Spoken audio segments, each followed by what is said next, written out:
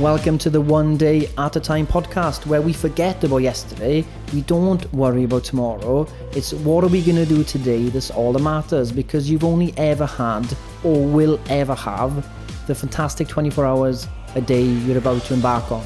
So hopefully this episode is going to give you some daily dose of wisdom that you can take action on today to improve your life. And remember, all it takes is one day at a time.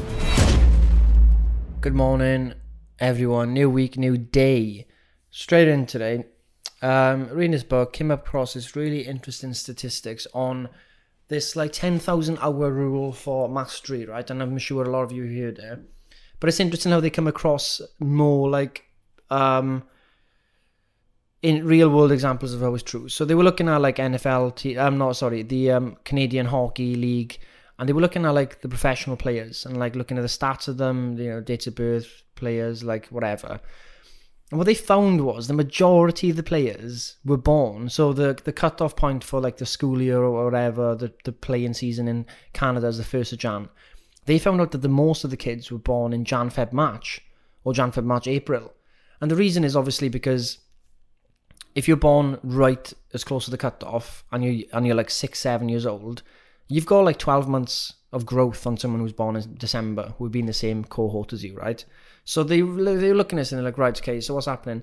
And what happened in Canada was when you're younger, you're 5, 6, 7 years old, and they think you've got talent, they push you into a special talent group or whatever they do, and then you get more training, right? And because they were 12 months more developed, they were stronger or whatever. They weren't more talented as players. They just were, they were older. And then they looked at other sports. There's the same thing happening in soccer and stuff in England. Same thing happening with other sports and NBA. Same thing happening with the Czech Republic football team. Most of them are born within 3 months of the cut-off date of the school year. And I think it's September, October, November. And the same with the basketball team as well.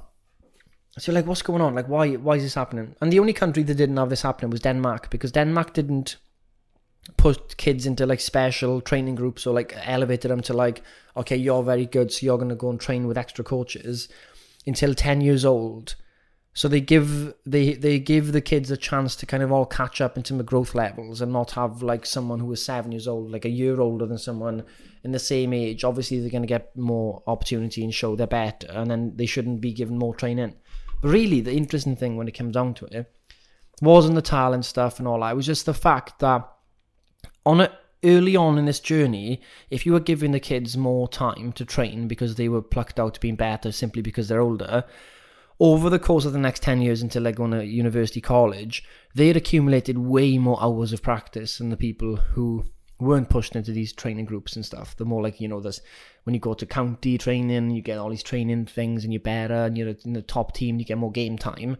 It was all about the fact that they managed to get more practice and more game time because of those early decisions, right? And they looked at this in sport, they're right, it's happening. And then guess what? It happens everywhere. Music, right? It even happens in business, entrepreneurship. They looked at Bill Gates. Bill Gates, yes, very clever man. But guess what? Bill Gates, when he was 16, 17 in his high school, I think he was younger maybe, his first high school, they were one of the only high schools in the United States to have a super mega expensive computer that someone could use at the same time as other people. Not in a line and waiting for other people to finish.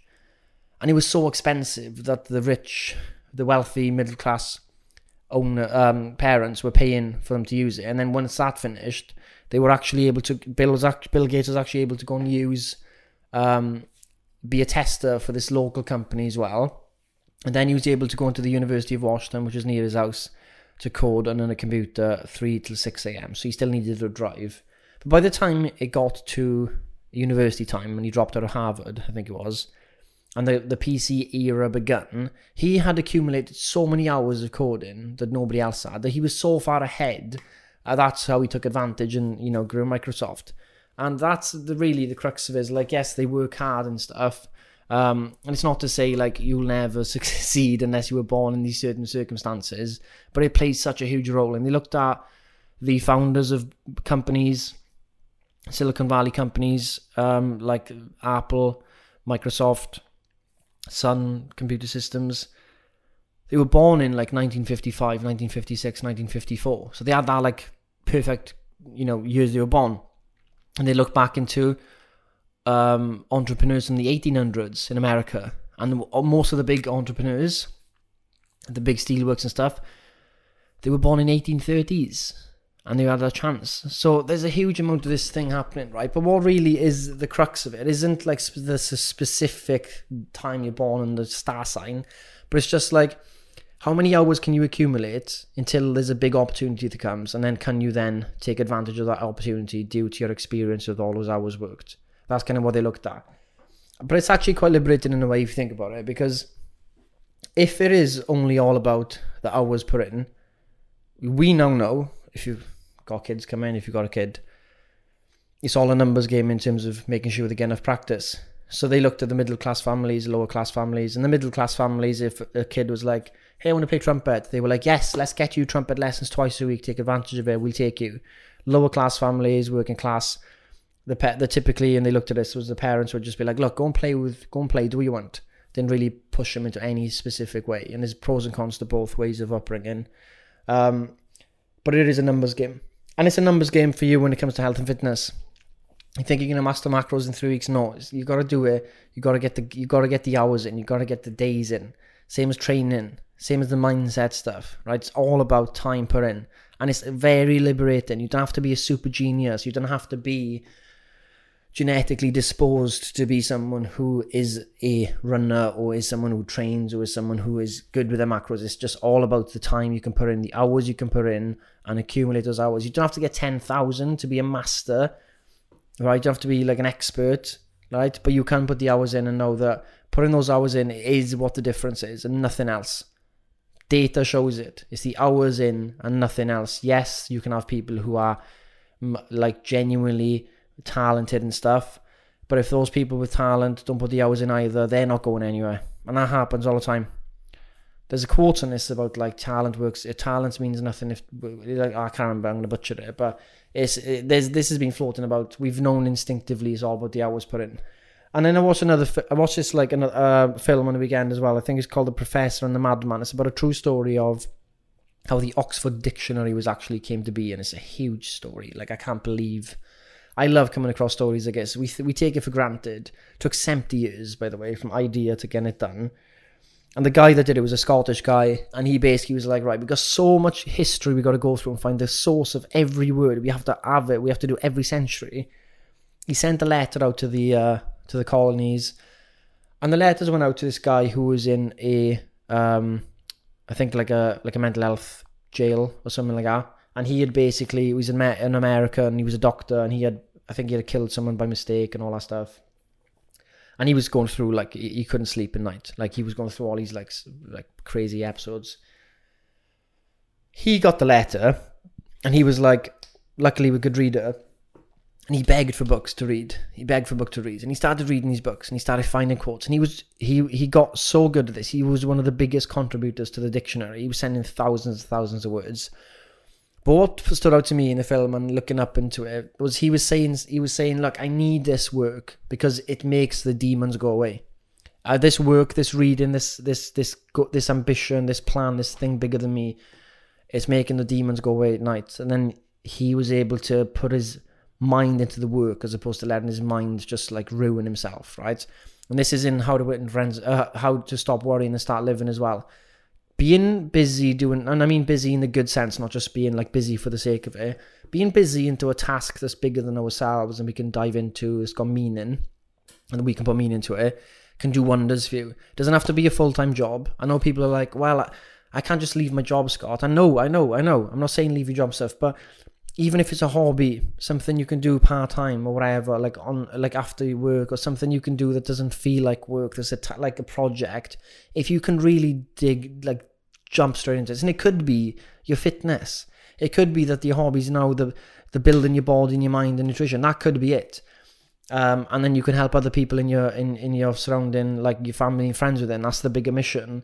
But really it's to try and think of something like that. So if you are worried, or like at the moment, maybe you're feeling a bit lost, mental health. I'm not diagnosing any mental health things here, whatever. But I think it's important that we do understand the power that like the work we think is important, we do it. Because that's ultimately what humans have done since we've evolved and become who we are. We've come together and we've worked on stuff, not just for ourselves, but for society in general, right? Everything humans have done has been, yes, to make our little tribe better, life better, and it's grown and expanded since then. Obviously, there's been greedy people who've tried to take more than they should and all that stuff. But in reality, that's what humans have always done, is to build on what's been given to us from the people of the past, the brains of the past. Look at what we've got now: electricity, internet, roads, railways, planes, satellites, phone calls, iPhones, Kindle, books on demand, computers, heating, air conditioning. What else we got?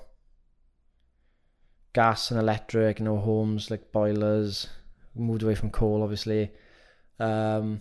What else do we have? There's just sort of like microwave oven, kettle. Oh, there's just so many things that have been built upon other people before.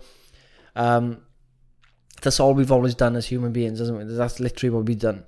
Keep building and building and building. It's just kind of like ballooning up and up and up, and it's ideally we'll end up being in better places all the time, but sometimes it won't happen. But hopefully that's helpful. So first of all, it's all about the hours you put in.